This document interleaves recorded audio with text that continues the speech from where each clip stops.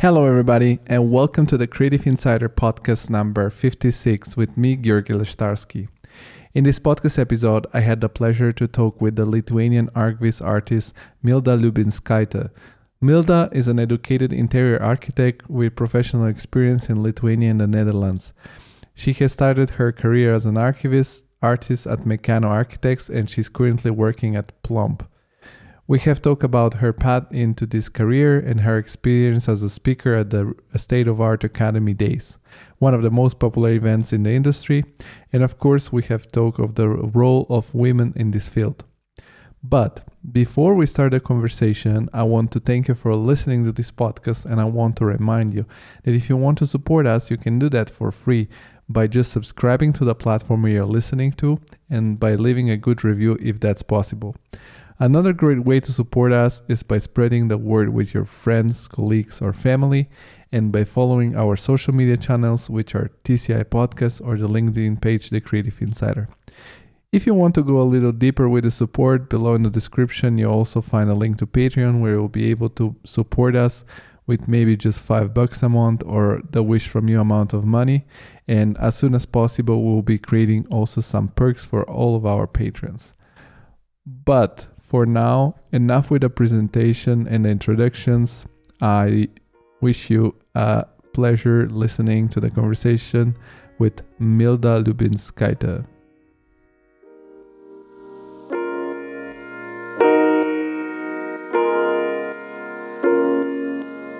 The whole world stops just like that.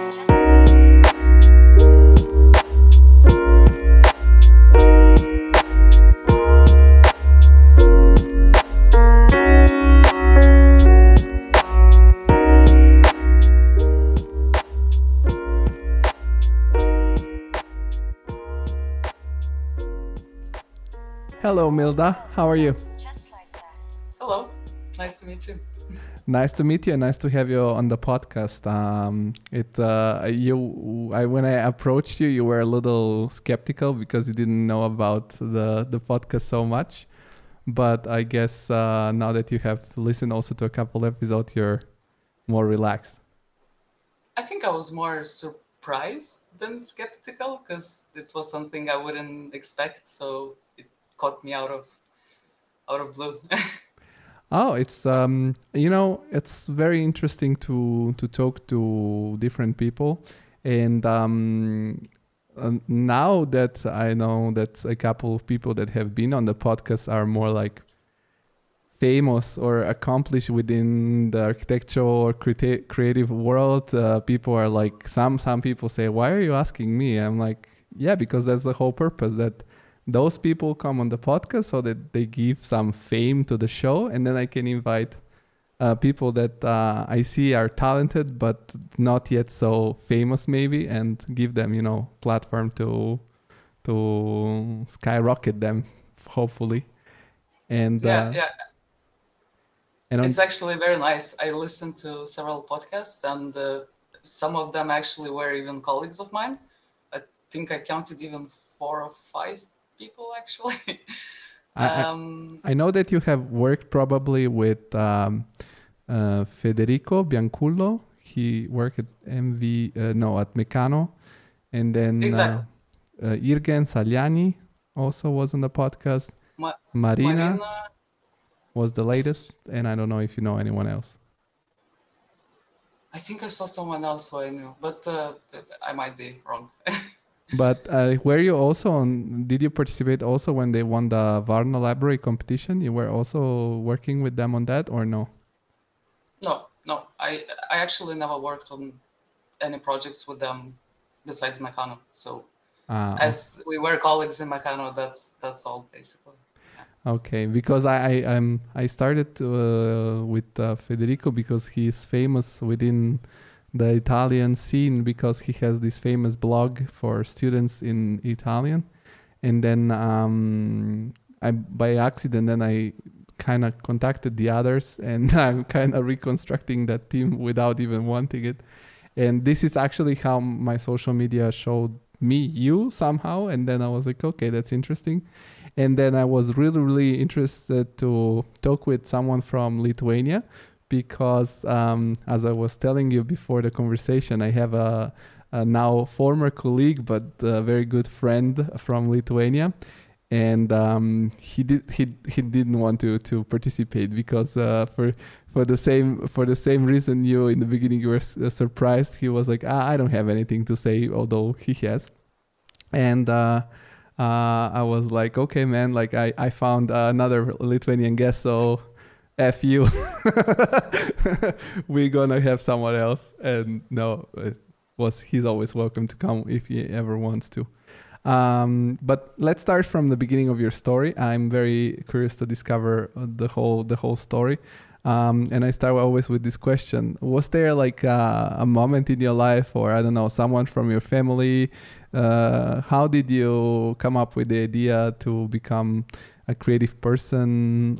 I don't know. I guess you're educated as an architect, a designer. Yeah. So I actually come from mathematician's family. My dad was a professor in university. My mom, IT programmer. My sister is economist. So for them was completely surprising that I wanted to do something with art. And I think the first idea I got when I was in 6th grade. So what is it, like 12, 13 years old? That I wanted to study interior design. And that's basically where the story starts, because to study in Lithuania in art academy you have to prepare well for the exams. So I just went to art school for 4 years, and then 3 years just before the exams in the art academy I did a lot of painting and drawing, composition studies, and then there was the exams. So yeah, I studied interior design in Lithuania. And why I studied interior? Because I thought that it's more, for me it was like architecture from inside. So I wanted to do architecture in already built structures. And for me, this was very interesting. But at the same time, I saw that most of people looks at interior designers as pillow selectors and carpet color selectors. Sub architect. I don't know. Maybe it's, I don't know. In general, architects are a little douchey, and this is why I want to do this kind of podcast with this kind of tone. You know, that's more colloquial, because you get always this, I don't know, meetings on these lectures or conversations which are like round tables where everybody gets really douchey. And I like to show, and I don't know, I think that the job is not douchey at all, because it's very dynamic and it's very No, I think so too. And at the end, we are trained as an architect. It's just we often work within the structure already given, But in the first course, we even have to design the house with all the electricity and piping and everything, or at least in Lithuania. But I think in general, my story with rendering started when I was already studying, because we were working with this program Archicad, and it was very, it's a great program, but it's hard to be creative in it. At least almost 20 years, no, 10 years ago, more than 10 years ago. So if you wanted some fancy forms, it was very limited at that point. So me and my boyfriend, now husband, at that time, we decided to study Max just after university. We had a guy who would come to our house and teach us how to model, how to render. And I think that was the first time when I got into this idea that it's nice to present it nicely, because it's not only about the idea, but as well how you present it. We have, I have had, this is a very nice thing, because I can tell you also something that I think about it. When I was studying also, I had to do a project which was in groups, and I got to work with one Spanish student that was in Erasmus at my home university. And I was a newbie back then, and nobody teaches you stuff, how to do them, how to make plants look cool. And he told me a lot about how to do nice drawings, any kind of also perspectives and things, and also some renderings. And he had this way of saying, like, if you have a bad project, but it's a bad project, but it's nicely presented, nicely drawn. It's like those good-looking girls with bad characters. You you know that they have a bad character, but you still like them. I mean, it can be reversed with boys for girls, but yeah. So I guess this is really true. I mean, also nowadays. Yeah, it might be. But I still feel that good architecture, which would be portrayed badly, it loses a lot. So I think everyone should, well, not only architecture, in general, any product and anything. So I think it's just, it's nice to make world nicer. Yes, yes. And I mean, unfortunately, when it's professional, then it sometimes involves money, and architects don't want to spend time, which is money, on that, and it gets more like practical. But yeah, I agree with you. And you said you studied first in an art school, and then in the art academy you studied interior, right? Yeah, so that was bachelor Bachelor. interior design. But you have like specific art school in Lithuania. Where are you from? Actually, from Lithuania? Are you from the capital? I'm from Vilnius. But are you talking about art academy or art school? No, because art school. It's like your regular school was already focused on arts, or that was something extra you were doing while studying? Yes, that's correct. So I was just going to school, and after school, free, actually 6 days a week, 3 hours after school, I would paint, draw, or do a composition. And then after that, you come back around 9 o'clock in the evening. You do your normal studies, and then go to sleep. So yeah, it was tough times. Yeah, no, I was asking about that because, for example, myself, I have studied in a school of arts, but that was like already integrated in the school, like it was a school that you were learning regular things, and then you would have just way more hours where you have, in the first 2 years, you have painting, you do pottery, you do some principles of geometry and geometrical drawings, and then you can then choose. I choose architecture, and it was called back in the days architecture and like furniture design, and then after that I accessed university. And so you studied interior. It's in Lithuania. You learn Lithuanian. You learn like interior design directly at the art academy, or is that That not is in correct. the? Yes. Okay. And then so you finished all of that, and you learn Max with your partner. And at what point how did you already transition in Lithuania to be a professional somehow, or you moved abroad? What was? Yeah, so I think it was more or less, I graduated in 2010, I think. So yeah, then we started looking for a job, and it was after crisis times, which wasn't very easy. So we actually worked in this little company of 5 people, architectural company. They mostly were doing uh, private housing in, I think, Belarusia. So we were just working there. They were paying us cash in dollars. And that was basically the moment you realize this is not going to last long, and it shouldn't. So it should be something else. So I started looking for master studies. in Europe. I just felt I needed to go abroad to get different experience. I got few options, and at the end I chose Netherlands because the studies are not that expensive, and you can work next to it to maintain the, to pay the rent and buy some food. Yeah, actually, Marina was already mentioning that you have the opportunity to work, and so I mean, here in Germany it's the same thing, and that's how it works because I'm based in Germany in Frankfurt.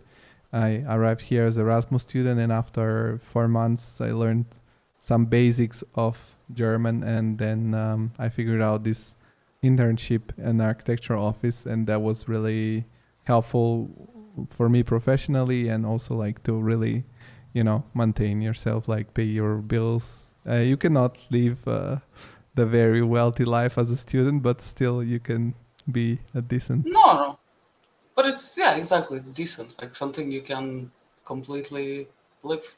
Yeah, I mean, from. for I'm originally from Bulgaria, so for us that are original from Eastern European countries, it's of course it's really really okay. So it's we can adapt. I like that we're adaptable. Yeah, we don't have this super high expectation, and we can sacrifice. Prioritize. Say, okay, I'm gonna struggle a couple of years, but then I'm gonna have a better job. And where did you study in the Netherlands? So in the Netherlands, I studied interior architecture in Pietswart Academy, which belongs to Rotterdam High School. This was 2 years English program, but it was very, I would say, versatile because it was interior architecture, but at the same time we were doing as well product design and having different classes with the product design. We went to Milan Design Week, so every year first course of students would go to Milan Design Week, which was amazing experience, I would say. And yeah, in Lithuania is more, when you study in Lithuania, you get more to design. So it's not mainly the idea you have to sell, but you have to show something nice, and it's a craftsmanship basically. When in Netherlands, you always start with the idea, and this how to prove that your idea works. At the end, they don't care how the project looks. It's more if you have a good idea and you can communicate it. So I'm actually very grateful that I had the opportunity to try both and combine these both types of studies in my life, because I think it gave me a lot. But you mean by that in the Netherlands was something more like conceptual, like something more, I mean, that you have to create with your interior some sort of experience or some sort of yeah, I would say more an experience rather than pure cool slick design, or and in Exactly. okay. And I would say more. I'm sorry. no, yeah, keep going. I would say more research based. So, for example, my graduation project was we had just one location because we're based in Rotterdam, so it's a port city, and the location was port. And from there you can go anywhere. That's your graduation topic. So because I'm in love with concrete, and port is basically made of concrete, so I just dig the concrete topic till the end, and at the end I just create. I didn't even know how to put it. I knew the topic, but I didn't know what is going to be the final product of the project. And because of the research and the methodology, I ended up creating a concrete brick, which could be used anywhere, interior, exterior, for highway barriers, something like that. So that's what I liked about those studies. That you do the research before you know what happens at the end. So. And when you moved abroad, I'm curious. Like when you moved to the Netherlands, did you have any cultural shock when moving there?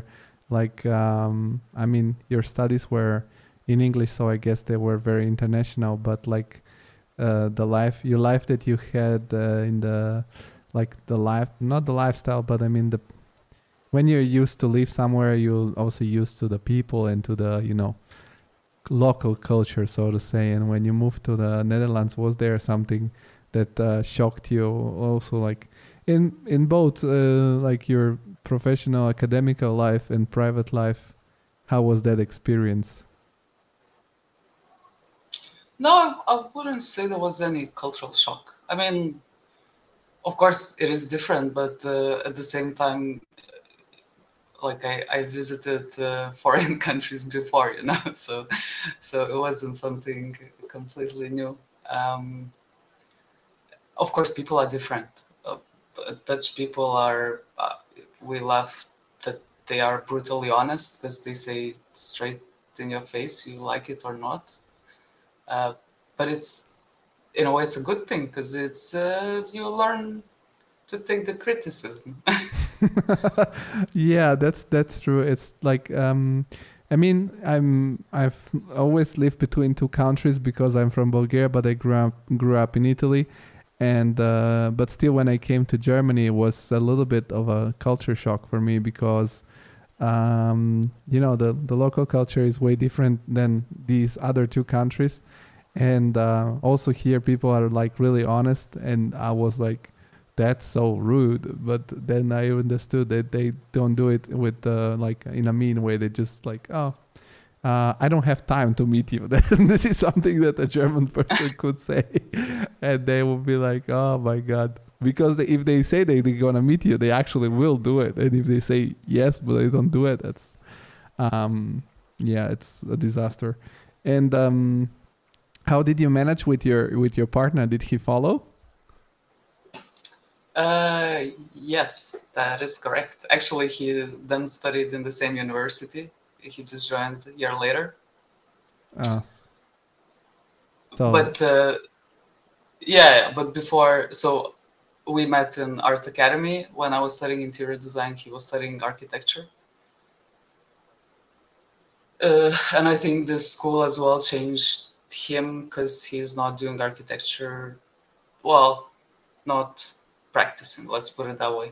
So he went more to product design and art, and yeah. and So I think that university changes. yeah, I mean, I think it's important to be flexible with, because people get too attached to what they do, what they are, and sometimes that might be a problem because I don't know, maybe you don't find a job in what you do, or maybe what you wanted to do, it's not exactly what you imagine it is. So you need to disrupt yourself a little bit and be like, there is other things that I can do, and they're different, and it's, I don't know. I think it's scary. I mean, for me personally, also it would be scary. Sometimes if I think tomorrow I wake up and somebody says, you need to start over somewhere else in something else, it's difficult. Um, and what did you also start in architecture internship while studying, or if you first did regular jobs, and then how was your professional career starting in the Netherlands?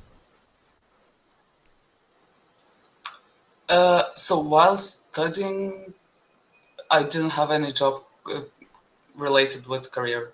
Like I was just working in the kitchen, washing dishes,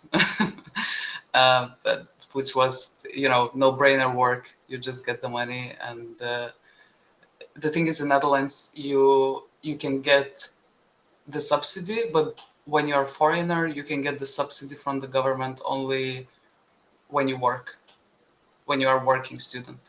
Because Dutch people can get the subsidy without working, but foreigners have to work. So yeah, when I graduated, I applied to several companies, but one of my tutors was well, actually, they both at the point worked at Meccano, but one was already away, and the other one was still working there. So I applied, I think twice to Meccano, and then the second time I applied, he texted me personally, said, "I think we have one project where you could fit very well. So I will try to make sure you get the interview for that." It was internship, not any different position. So I went there. It was a multicultural project, I think maybe library in Norway. And we worked with small team, like 6 people. Half of them were Spanish, half Dutch. We had amazing time together. And then, I mean, Meccano is huge companies. At that point, it was like 150 people or something. So you don't even know all the bosses, let's put it that way. Like, you know them, but you don't. And every 6 months, they would review who stays after internship and who doesn't. So I got a call that they're not extending my contract. I was like, okay, I didn't expect that, but I guess that's life, no? So at that time, I was working with another girl on the competition in the UK. And I just asked for extra 2 days to finish the competition because I felt it's a bit unfair to leave people in between the work when I couldn't finish the work. So we finished that competition. I had my goodbye party. And one of the partners goes to this colleague of mine and asks, so who did the images? And she's like, what, don't you know? It was Milda who did the images. And then he was like, but where is she now? And she's like, well, you didn't extend her contract. And then I got a call from Meccano, like in 2 days or something, suggesting me to come for the position as a visualizer. And they never had one before. Basically, who could visualize, they did visuals, but that was about it. And they just created me a position. But that's so, like, when it's nice to hear these stories because when I was also like when I was studying and I wanted to find a job, I just found a job in here, and the company wasn't something worldwide renowned, because also, I mean, Frankfurt is probably not the city where you have these offices which are like at the, let's say, like the Dutch offices are really, really famous all around the architectural world. And when I wanted to go there, but at the same time, for me, it wouldn't have been really possible because here I could study and finish my exams, and that would have been, a big mess. But also, like, I don't know, I don't like that. Now that I hear these stories, it feels like they're a little bit using their name to, make you this, because if you do an internship there, then it's of course valuable for your CV. But I don't know if it's the, I don't know, you can tell me, like, you have to a little bit, after something like that's happened, you need to put your ego in check and be like, okay, whatever, they made a mistake. I don't know. How did you feel about it? Because I would have felt like, okay, now you need me. Like, why didn't you just be more? I mean, of course, at the beginning it was a bit weird. Like, you know how I work, or at least if I work well, why it doesn't go to the correct people?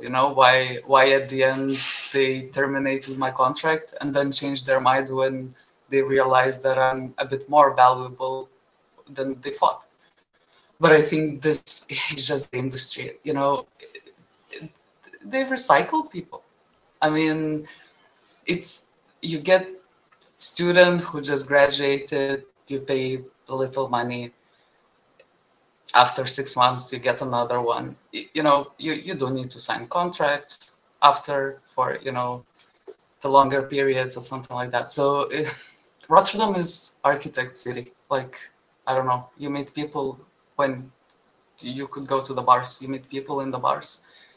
Every second person is an architect, and they all worked in, in that company, in that company, in that. It's a rotation Yes, going yes. on. So is it good? I don't know. Maybe,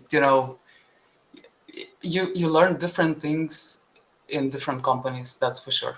I mean, Meccano for me was an amazing place to work. Maybe it hurt, but I forgot it quite fast, and really at the end I spent there, I think, 5 years. It was amazing time. I made best friends there, and we still are friends till now. It's only good memories. Yeah, of course. It's nothing to be related with the people you work with, because no matter where you go, you work with people, and I mean, maybe you won't become friends with everybody, but you find for sure people that you enjoy working with, that you can spend also sometimes after work with, and things like that.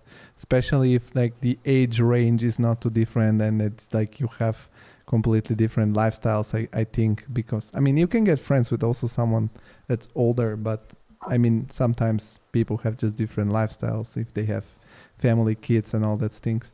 Yeah, absolutely. But I'm curious, like, okay, like, what is, we said that's, you learned a lot and you had a great experience, but it may be hurt. So I want to know what was like the painful part, uh, or but first tell me what was that you learned, because yeah, I'm curious, like, what you think you learned a lot there, and what was hurt, painful. No, so the painful part was that story I just told, that Okay, that wasn't was the painful part. exact. But what I learned, I mean, when I got suggested this visualizing position, I wasn't sure that it's the way I'm gonna go, because at the end they would still look at me as interior architect who can do visuals. So I would work on very cool projects, like one of the longest ones was Martin Luther King Library in Washington, D.C., as well New York Public Library in Fifth Avenue. So this Washington, D.C. library I worked on for 3 years, I think. And it wasn't all, I mean, I did tons of visuals for it, but the visuals was on purpose to design the interior.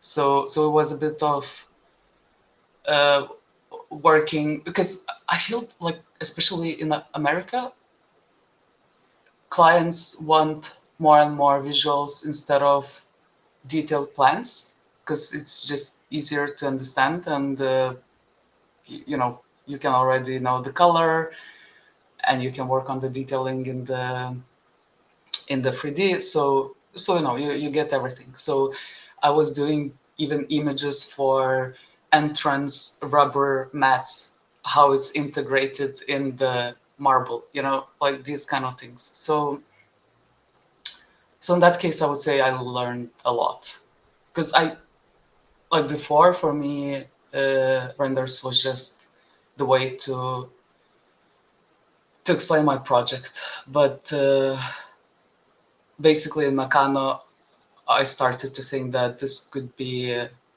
the main thing I want to do, and continue further in the life.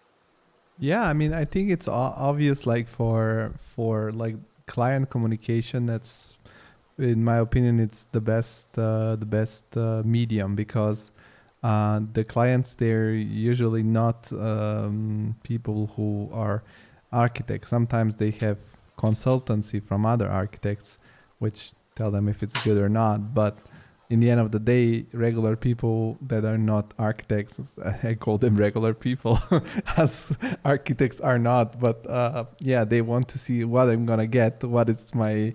It's like when you're buying a car, you don't ask how they build a car. You just pick, the leather, tires, the color. So yeah. So I think it's definitely the best medium. But at least when they rehired you in this position, did they give you like and like what was the contract? Was it already for a certain time, or was it like, okay, now you're like here, fix? No, in Netherlands, by law, you can give contracts for 6 months. I think for 3 or 2 years. I don't remember now. So yeah, every time I would get a contract for 6 months, and then it would be extended. And then at the very end, I got a fixed contract, which was undetermined. And I think after 3 months, I said that I'm leaving. Then, so that, when you get something you are seeking for, you get it, and then you decide that maybe. But it took it took so long. Damn, like you worked there 5 years to get this contract. Cause here in Germany you have like the possibility to do 2 years. Like you'll say 1 year, 1 more year, and then yeah. But yeah, so I'm counting those 5 years. It wasn't exactly 5. I think it was like 4 and a bit. So, but this I count with internship. So this basically doesn't count. And then because they were hired, so yeah, I think it's very similar to Germany. And I'm curious, just like out of curiosity, when you said the internship wasn't really well paid, but when you get hired for this like limited contracts, is a little at least the paycheck enough to make you live a comfortable life in Rotterdam. You were based, I guess. Yeah, don't recall exactly, but it's decent, but it's not too much. Like you don't save too much at the end of the month, because when you pay rent and maybe you go out and things like that. So yeah, maybe go 1 or 2 times on holiday, and that's it. Yeah, it's not. Basically, I was paid like a junior architect. So yeah, same. I see. But as someone that it's there, do you have any idea or any personal opinion why is by accident that Rotterdam has become this hub of these offices, or is the university there? Because, for example, Silicon Valley, they say, okay, here is Silicon Valley because there are all these universities that are there, like University of California, the Stanford, the Caltech, and so this university pump really like out these tech geniuses, and of course when they're gonna settle somewhere, they just settle there because also their companies gonna need people that are from these universities, and so it's like like a hub, a hive. Yeah, I think TU Delft is very known school. It's one of the best technical universities. And another thing, that Rotterdam was completely demolished during Second World War. So probably it's one of those few cities in Netherlands where architects can go crazy. And that's what they do. So I think this is one of the main reasons, because they can build a lot, and they can build at the center, not like in Amsterdam you can't, because there's but protected city center and things. What I've been always envy of the Dutch culture is that also their clients like to go crazy, because here no matter, like here the whole country was destroyed, but usually the developers, the clients, they're like really, like they've been doing this for a long time now. So when they see a crazy project, they already know where the costs will explode, because in Germany the standards are really, really high of the building quality and of the building security and safety. So they will always go with the boxy solution. Yeah, absolutely. I mean, I don't work on many Dutch projects per se. as architect. But because most of my projects were in US, and US is like double whatever safety is happening in European Union. So yeah, I would say for Dutch architects it's harder to take that into account, because every time you do certain railing, it's like, okay, this is not by the reglement, so you have to change. And just learn what's happening in the country and then try to adjust it. One thing that was interesting to me when I contacted you to be on the podcast was that I saw that you have been a speaker on the Academy Days of the State of Art Academy, which is in northern of Italy. And then when I further on researched a little bit on your background, I saw that you have completed yourself that masterclass, right? Yeah, that's correct. So it was the time when so because I was working mostly on a few big projects, so those libraries in Meccano, we realized that there's much more projects which needs to be visualized. So the capacity is not enough, and then we hired Federico as to do more like competition renders and things like that, because I was still not. I kind of liked my position being in between design and visuals, so I didn't want to completely dive into just visualization, let's say, at that point. So then Federico joined, and there was another guy in Nakano Taiwan office. We had like several people working there, and he was as well into doing visuals for the projects, Nakano projects in Taiwan. And I don't remember who suggested. I think it was Federico or William Yu, that maybe we should go to improve our skills to State of Art Academy masterclass. So actually, Meccano was very nice, and they sent us there. So we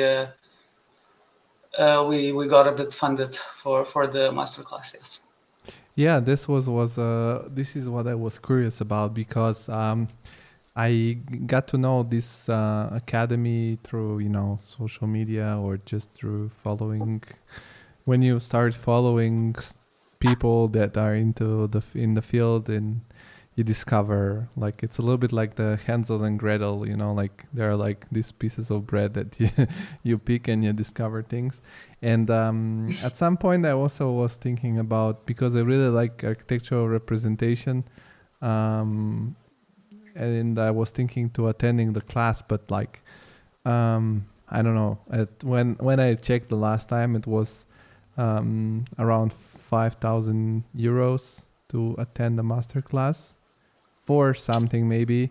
And then the whole problem was not only about the money, but it was also because that you need to go 1 month there and be there. So that was like, but now that you said that Meccano sent you, it's like make way more sense, which absolutely. But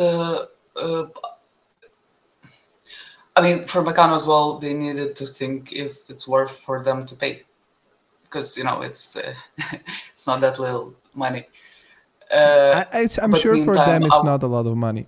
That is true. But at the same time, I was thinking, if they say no, I probably would try to go on my own money. I just thought it's worth investing in myself.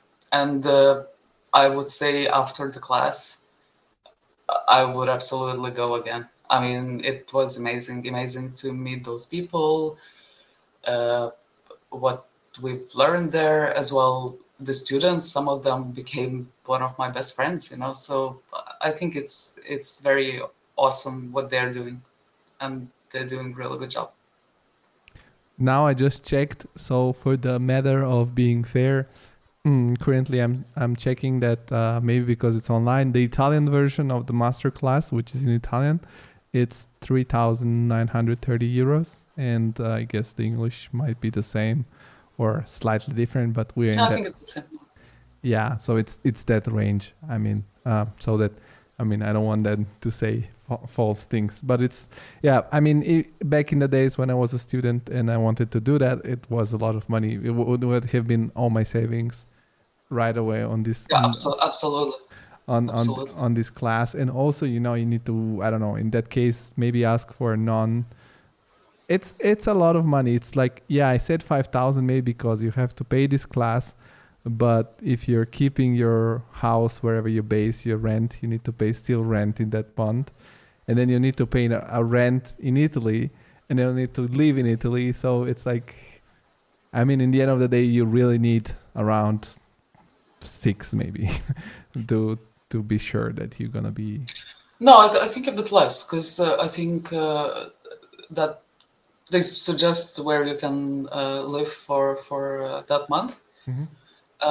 So I think it's around like 600 euros, and the food in Italy, you know, it's super good and super cheap. So Yes, of course. No, I mean, yeah, I read that already in the website that they suggest you where to go, and yeah, so it's. But how about like, did you need to have a car to go attend the class, or was right next to the academy? No, it was close to academy, so basically you can go by foot easily. And to Venice, I think by train you can get in maybe 30 minutes or something like that. So it was nice in the weekends to go to Venice, and was still, I think, Architectural Biennale that year we went. So I really had a blast. Like for me, this was, you're learning a lot because you spend like 8 or 9 hours every day by the computer. At the point where, you know, your brain feels like the burning, but it still felt like holiday because it was just good weather, good food, nice people, and yeah, you do what you like. So it was absolutely worth it, and I suggest if someone wants to improve their skills, I think it's the place to go. And I think that was the course which put in my mind the idea that maybe I could be full-time architectural visualization. But I'm curious. Okay, you went there and you were like you weren't starting from zero. You had already experience because you have been doing that before you went there for at least a couple of years. If we exclude, probably you've done it also during your whole studies. So you were for sure advanced, so to say. So I'm curious if it were someone that's completely new in the industry, like never touched 3ds Max before, is this thing useful? And in your case, if it was useful for you to, you know, I don't know, structure your workflow somehow, or to learn some little nuances that were different. Yeah, absolutely. So I think everyone in our class were they knew Max in one way or the other. So everybody worked already in industry or closely related to that. So I think they even ask you to, like, if you're completely new, I think they suggest you some tutorials to learn yourself before going there, because you need to know Max a bit, and you know Max is not intuitive program, so you need some time to get used a bit in the space. What was the other question? How was helpful for you? Like doing this class as someone that's already advanced, and what was the takeaway for you? Yeah, I mean, at the end for me, I did those classes when I was a student back in Lithuania, but it was more about modeling, and at that time it was mental ray, I think, rendering.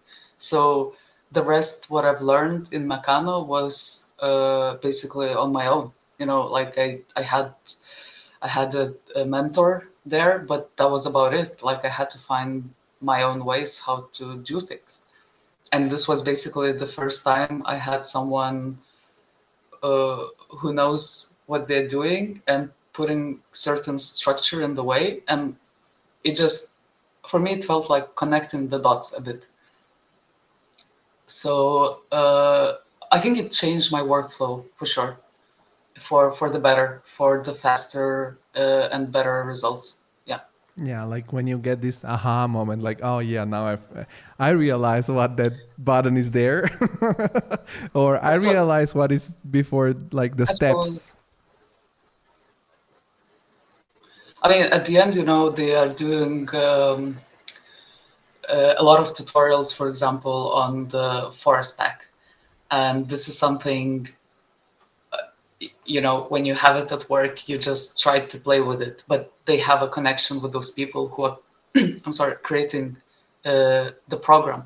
So, they get tutorials 101 straight away, and they can explain to students better than what you would try to learn yourself playing around. So I think it's just, like anything, when you have some structure and you know how to tell it to other people, you can learn tons for sure. Yeah, and it's also matter of, as you said, bringing some order in your workflow. And how was it to be back as a for the people who don't know, I am not sponsored to say that. I'm just know that this is sort of an established course within the archivist industry, and the State of Art Academy does something that's called Academy Days, where they invite, I don't know, people within the industry to, I guess, speak on some specific topic. I don't know, like I've never attended it because I'm not in the industry, and this is why I'm so also when people come on my podcast from the archivist industries, they're kind of happy because I'm really neutral and I don't I don't take parts or I don't have biased questions. So how did they contacted you, and what was your topic of your speech or lesson or class you gave on this Academy Day? So I was contacted by Giampiero, one of the State of Art Academy people, and he just told me like he would love to see me in Academy Days, and for me it was super surprising because as well, like you invited me to a podcast, and I said, but I don't know what can I tell? Like I'm like there's so many big fishes in the sea, why do you contact me? Because you're a bigger But fish than you think. No, I think, and what is what we are trying to do to get more women in the industry, or not to get, maybe it's the wrong word, but to be to expose it more that it's the women friendly industry, so I think he just wanted to for me to present and to show that step by step you can just at the end achieve something you want, and you sometimes you can't plan what's going to happen, but it just happens. And well, I was for sure surprised and very grateful to be part of the Academy Days, especially between all those people who were amazing, and you can always learn awesome stuff from them. But did you so yeah, and my topic, like yeah, your topic was like about how you entered the industry, or yeah, exactly. So my little story, how from interior designer, I became a visualizer. So yeah.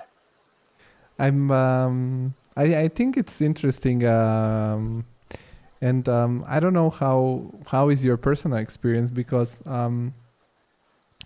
now everywhere where I have worked, I didn't see here in Germany, for example, such a big majority of males in compared to females. Actually, here in Germany, I work in an office where most of the architects were females.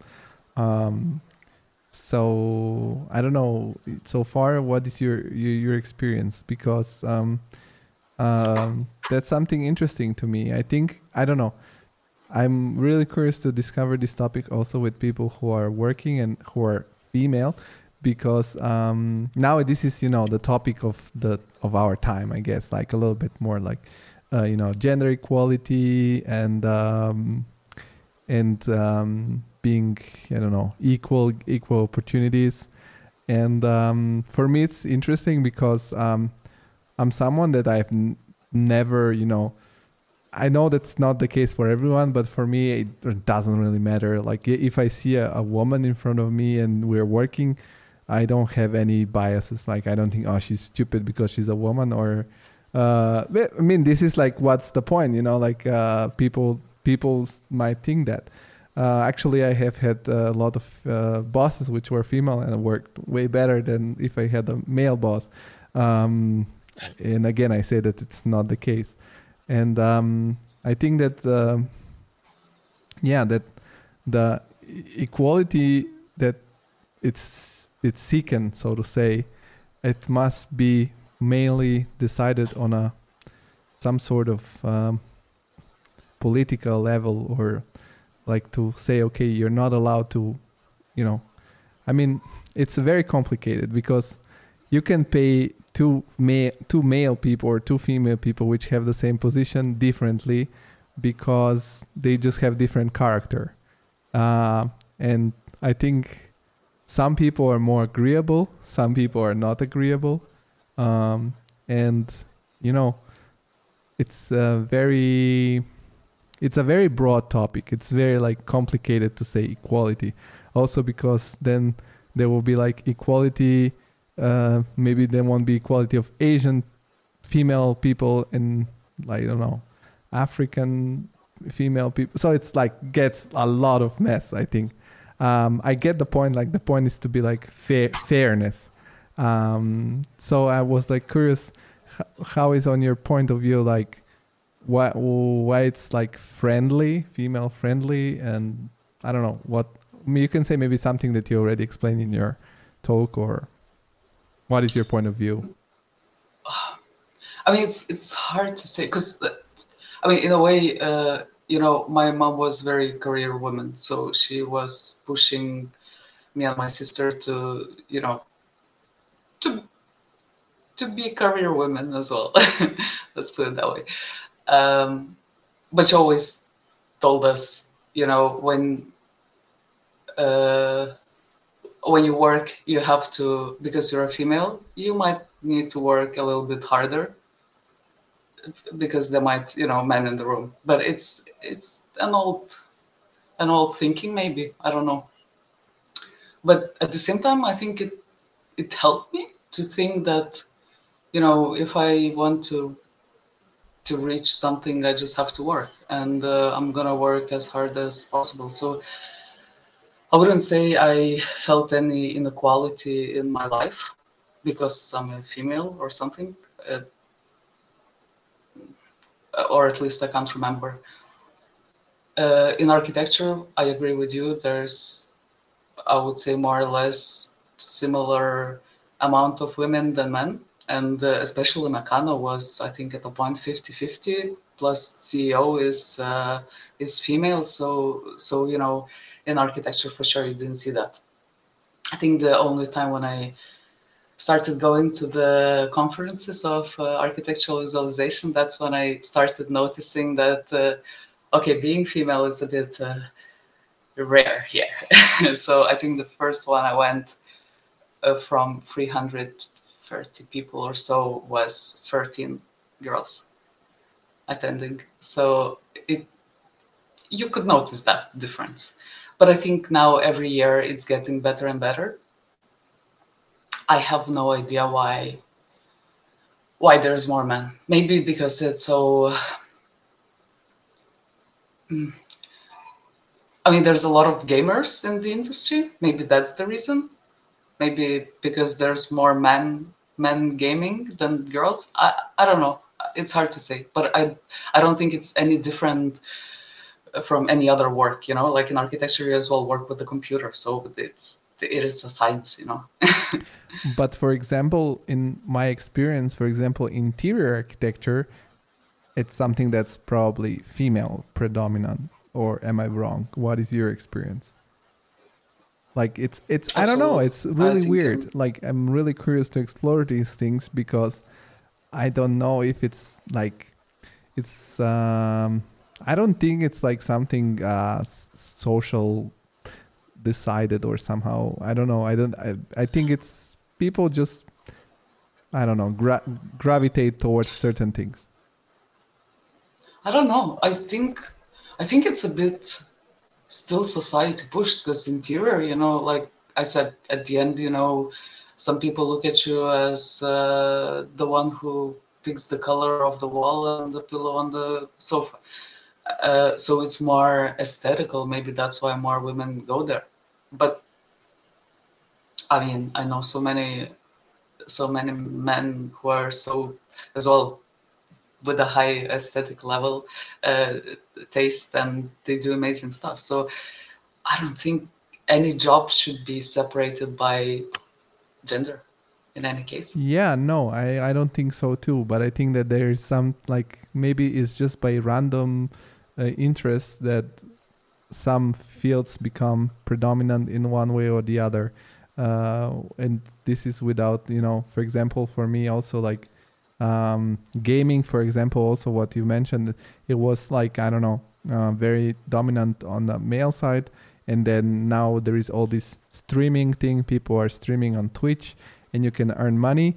And then now there are these girl gamers, and they're getting more and more. And actually they're way more popular because they have actually an advantage. They look good and they they play a game. It's like, it is what it is. I'm just being like straight up honest. Like it's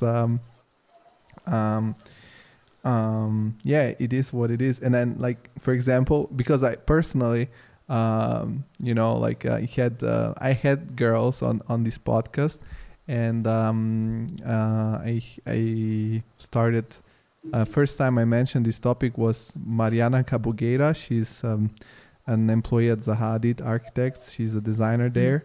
She's a head of a team, and we started talking about it. And she's like, yeah, I noticed that when you invited me, I noticed that there are less females than males.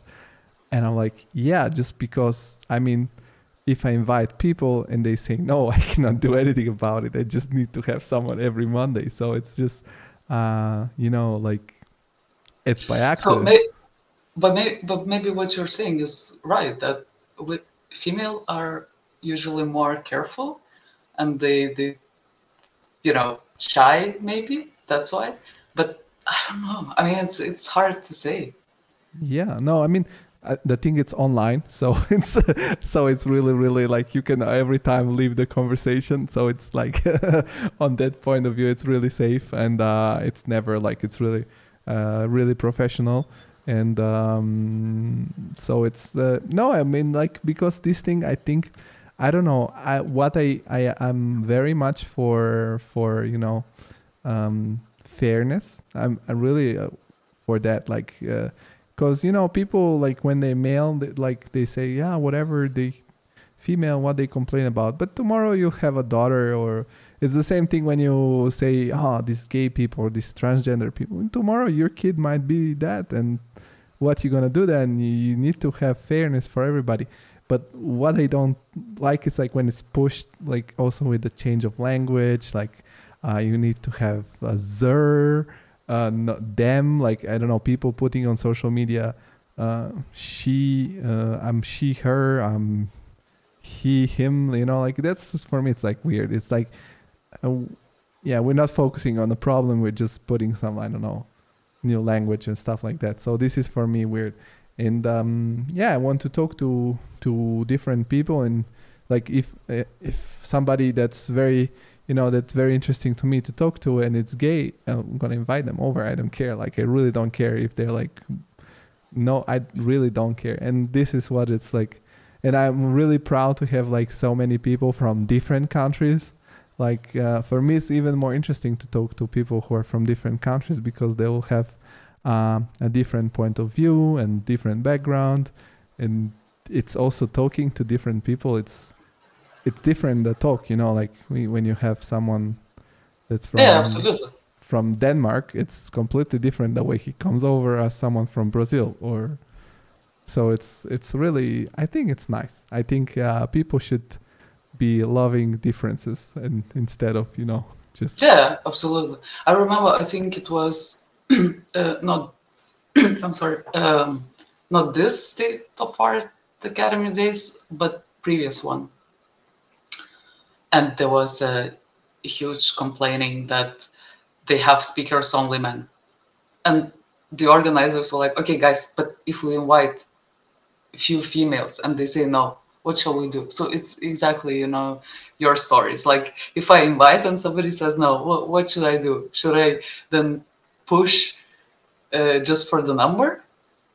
I mean, no, because at the end, I want you to know me for what I do, not for my gender, Yes. And well, in this case, I happen to be a woman, so okay, I just try to say that this field is not scary. Girls, don't be shy. Tried it. It's super nice. No, I have seen that also. There is on Facebook the group female in archivists or something like that, or women in archivists. Mm-hmm. Sorry, so women in archivists. Women.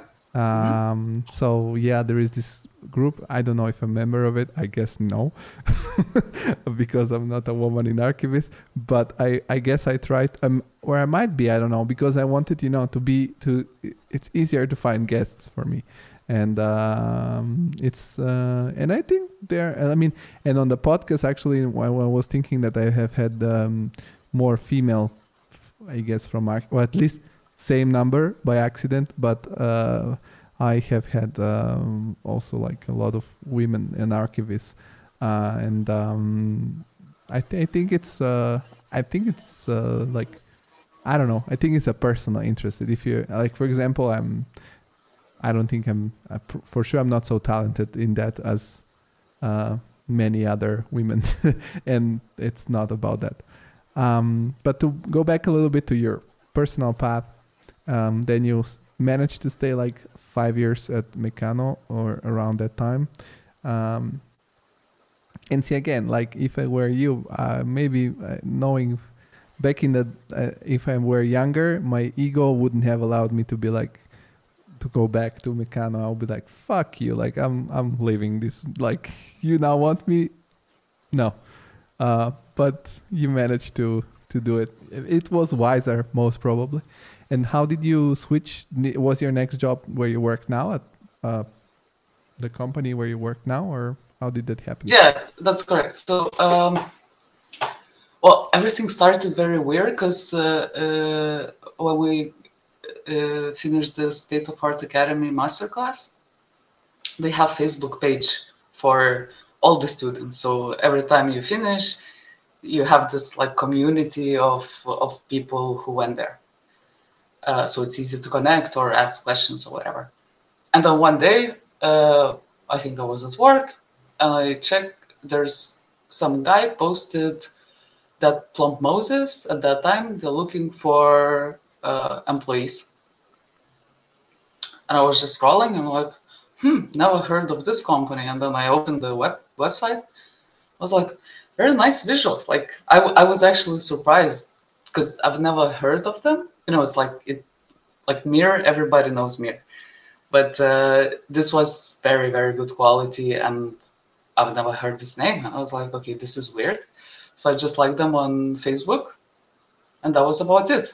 But I think same day or next day, I get a message from Sana, the the company founder. He just texted me on Facebook to chat. I was like, I saw you liked our website, so I wanted to chat. Well, what are you up to? It's like, okay. So we chatted a bit, and I was like, but I'm really happy at Meccano. I'm not really planning switching, so I'm not even planning to send you my CV actually. So that was about it then. And then we had this huge competition in Meccano in Shenzhen. It was master plan with I don't know, 2 towers and God knows how many buildings. And it was quite small team, I think 6 people or something. And I was helping them with visuals. At the end, we won this competition, so I posted it on Facebook, and Sana texted me again, saying, "So, did you do this?" I was like, "Yeah." "Did you do them alone?" It's like, "Well, there's no one else to help me." And then he said, "Well, this is really cool. Maybe you want to come to chat." And actually, this was just about just after I had a chat about my salary raise in Meccano, and it wasn't amazing, and I was a bit angry. Like, okay, maybe I'll go to chat with those guys then. So I went. It was Saturday in Amsterdam, and we just had a super nice chat with Sana and Hassan. And basically, they suggested me job on the spot. So I had to think about it because it's something which is completely changing your life. So I think I fought for a week, and then I went to talk with Francine, the CEO of Meccano, and I said, I really like Meccano. Basically raised me, and I really appreciate for everything I had in here, but I think I want to try this new opportunity. And she was actually very happy. She was like, you are like my kids, so you should go, and in case you should be welcome back, if you want to come back. But actually I'm really happy where I am now, so not planning to change anything in the near future. But that's nice, because I was thinking about how did they receive this, because especially after they paid for you, to go to the academy masterclass, and from what I understood, not a lot of time afterwards you decided to leave, because sometimes. Oh, but I left. Sorry, I left quite after some time, so it was more than a year, like year and something, because other people, they left before. Yeah. Because sometimes companies do, okay, we're going to invest in you, but then you have to sign that you're not leaving in, I don't know, a couple of years at least, or stuff like that. And I mean, it's nice that they receive this not personally, but because I don't know, in my experience, in the end of the day, it's just business, like, yes, you get connected to your company and to your colleagues and to your bosses, but at some point, I don't know, you have these yearly talks, I guess, and where you say, yeah, I've done this and this and this, and they say like, no raise, and then you get another opportunity, and it's like the money you get affects you personally, so like you just say, I don't know, how do you feel about it? How do you think about it? Because when I see, yes, it's nice to be in a nice environment at work, but still it's like business. It's like, it's work. No? I don't know. I was talking about this recently with someone, and for me it's very important to be sincere. Like I cannot like work relationship for me is still a relationship, and I have to be sincere. So if I feel that there's something wrong, I will have to say that it's something wrong. If I feel that it's something nice, I would like to say that it's something nice, and this is something I expect as well from the other part. So for me, this being absolutely, without hiding anything, or I don't know, lying about something or something is just out of the question. So if I feel that something is wrong at the office, I have to communicate this. And I think communication is the key in any case. No, but this is of course not what I meant. Like sometimes, like you communicate, you say like I'm unhappy about that, or like you communicate, and then this communication affects your decisions. Like if you, like, I don't know, have done, for example, in your case, you have done these visualizations, maybe you have won a couple of competitions, you have, you generate money for this company, and you, of course, then you want to be rewarded because it's fair, and then they say like no, say like I'm unhappy. And in that case, if you leave the company and they say like, oh, why are you leaving, that's so bad, we kind of grew you up and stuff like that, if they had reacted bad, it's like, this is what I Yeah, mean. no, I understand. But I Because think it always has to come from, like, it always has to be said. Because if there's something, you're angry about or something and you don't say and you keep it, that's what feels wrong.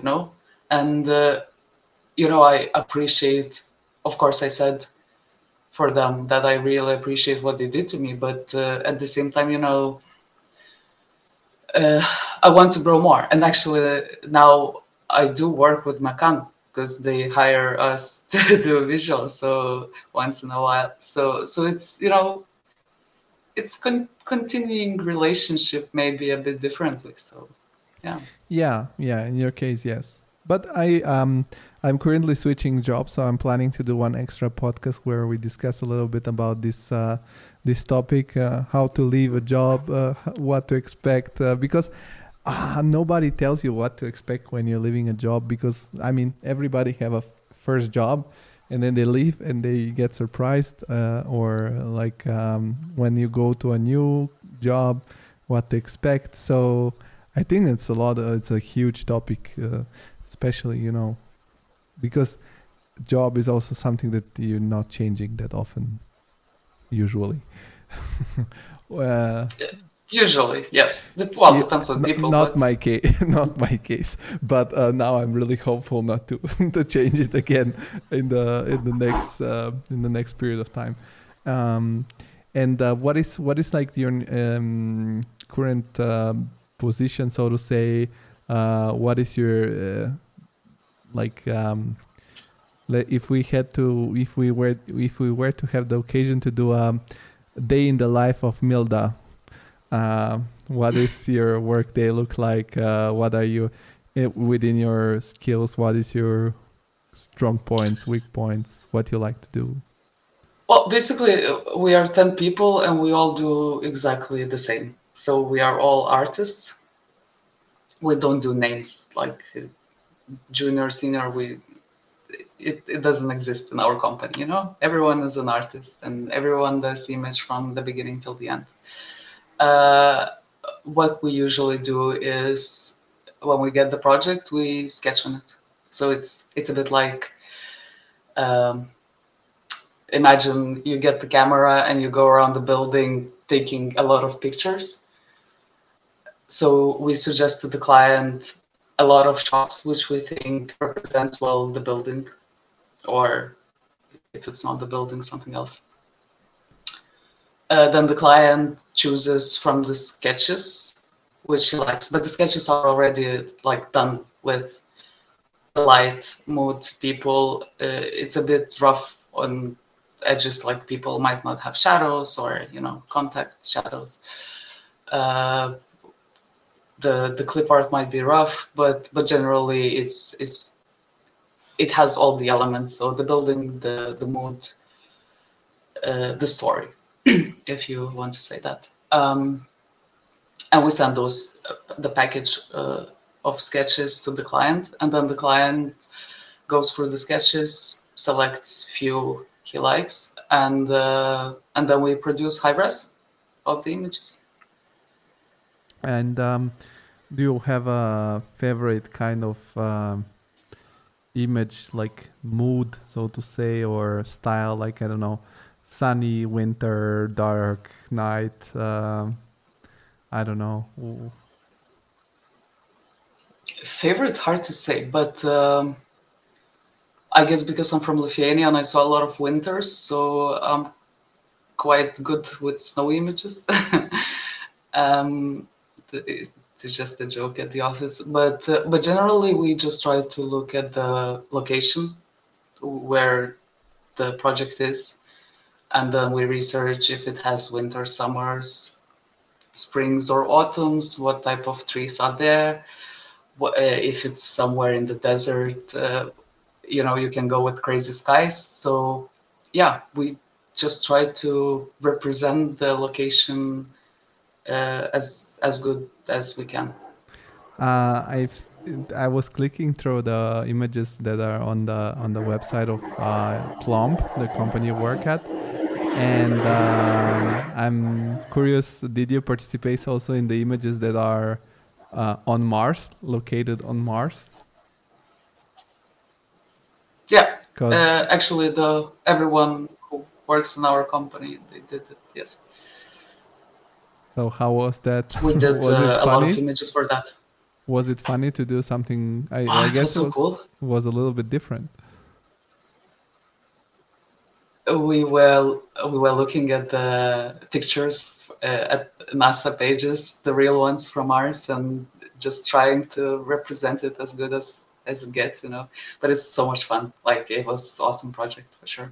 But did you do like a matte painting to do the what is called the surrounding, so to say, Mars, the whole landscape, or you modeled it? We did model a bit, but as well we used a lot of pictures from the rover because they were like 6K, I think, in the website. So yeah, it's it's real Mars. Yeah, it's really cool. It's exciting. It's exciting. I guess it was exciting. It's also because it's something that's also very, up to date, so to say. Everybody are now back into this space hype and Mars hype. Me personally, Yeah, I'm a big fan of Elon Musk, so this is how I discovered podcasts, because I heard his podcast on the Joe Rogan Experience, and then I discovered that podcasts are cool, and it's so nice to listening to people chatting for a couple of hours, or that podcast also goes for 3 hours, some more most of the time. So it's really cool. Well, then I guess we covered most of it. I like now to try to do something as a conclusion of the podcast, something more inspiring.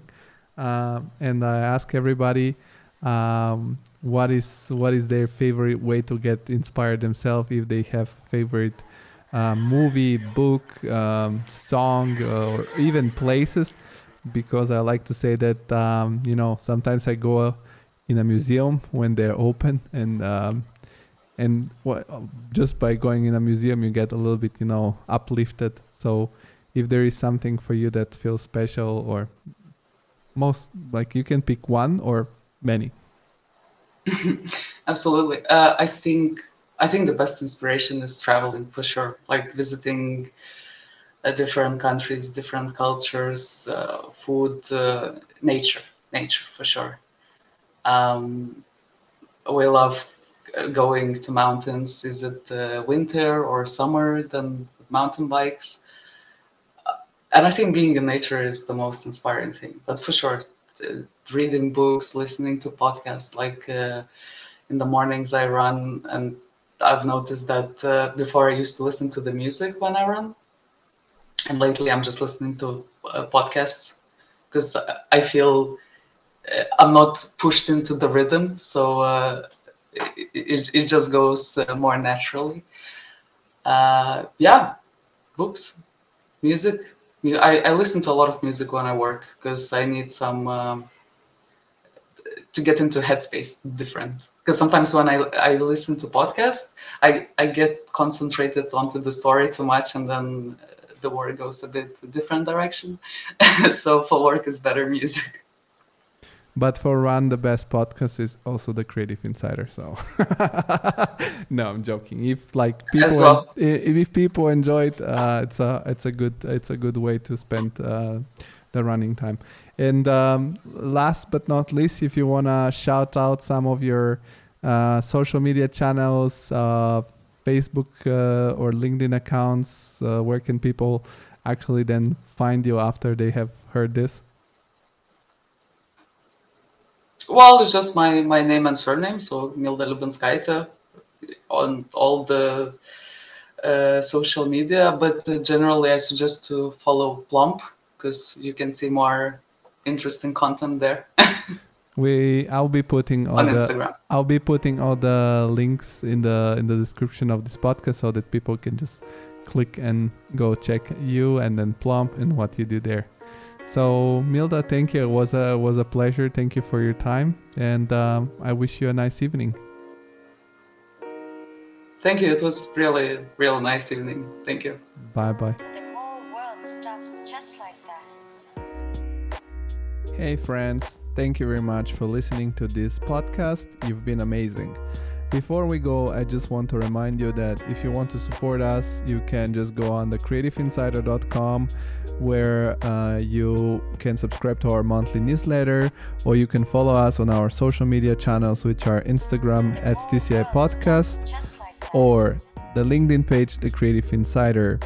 By doing this, you will have a bigger social media presence, which always looks attractive to more and more important guests. And so this is very fundamental. And if you really love what we do and you want to help us doing a better production, just click on the Patreon link below where you can support us with the wished amount of money you think it's okay for you. It's a monthly subscription, but you can cancel anytime. So thank you very much and have a good week, guys. Bye bye.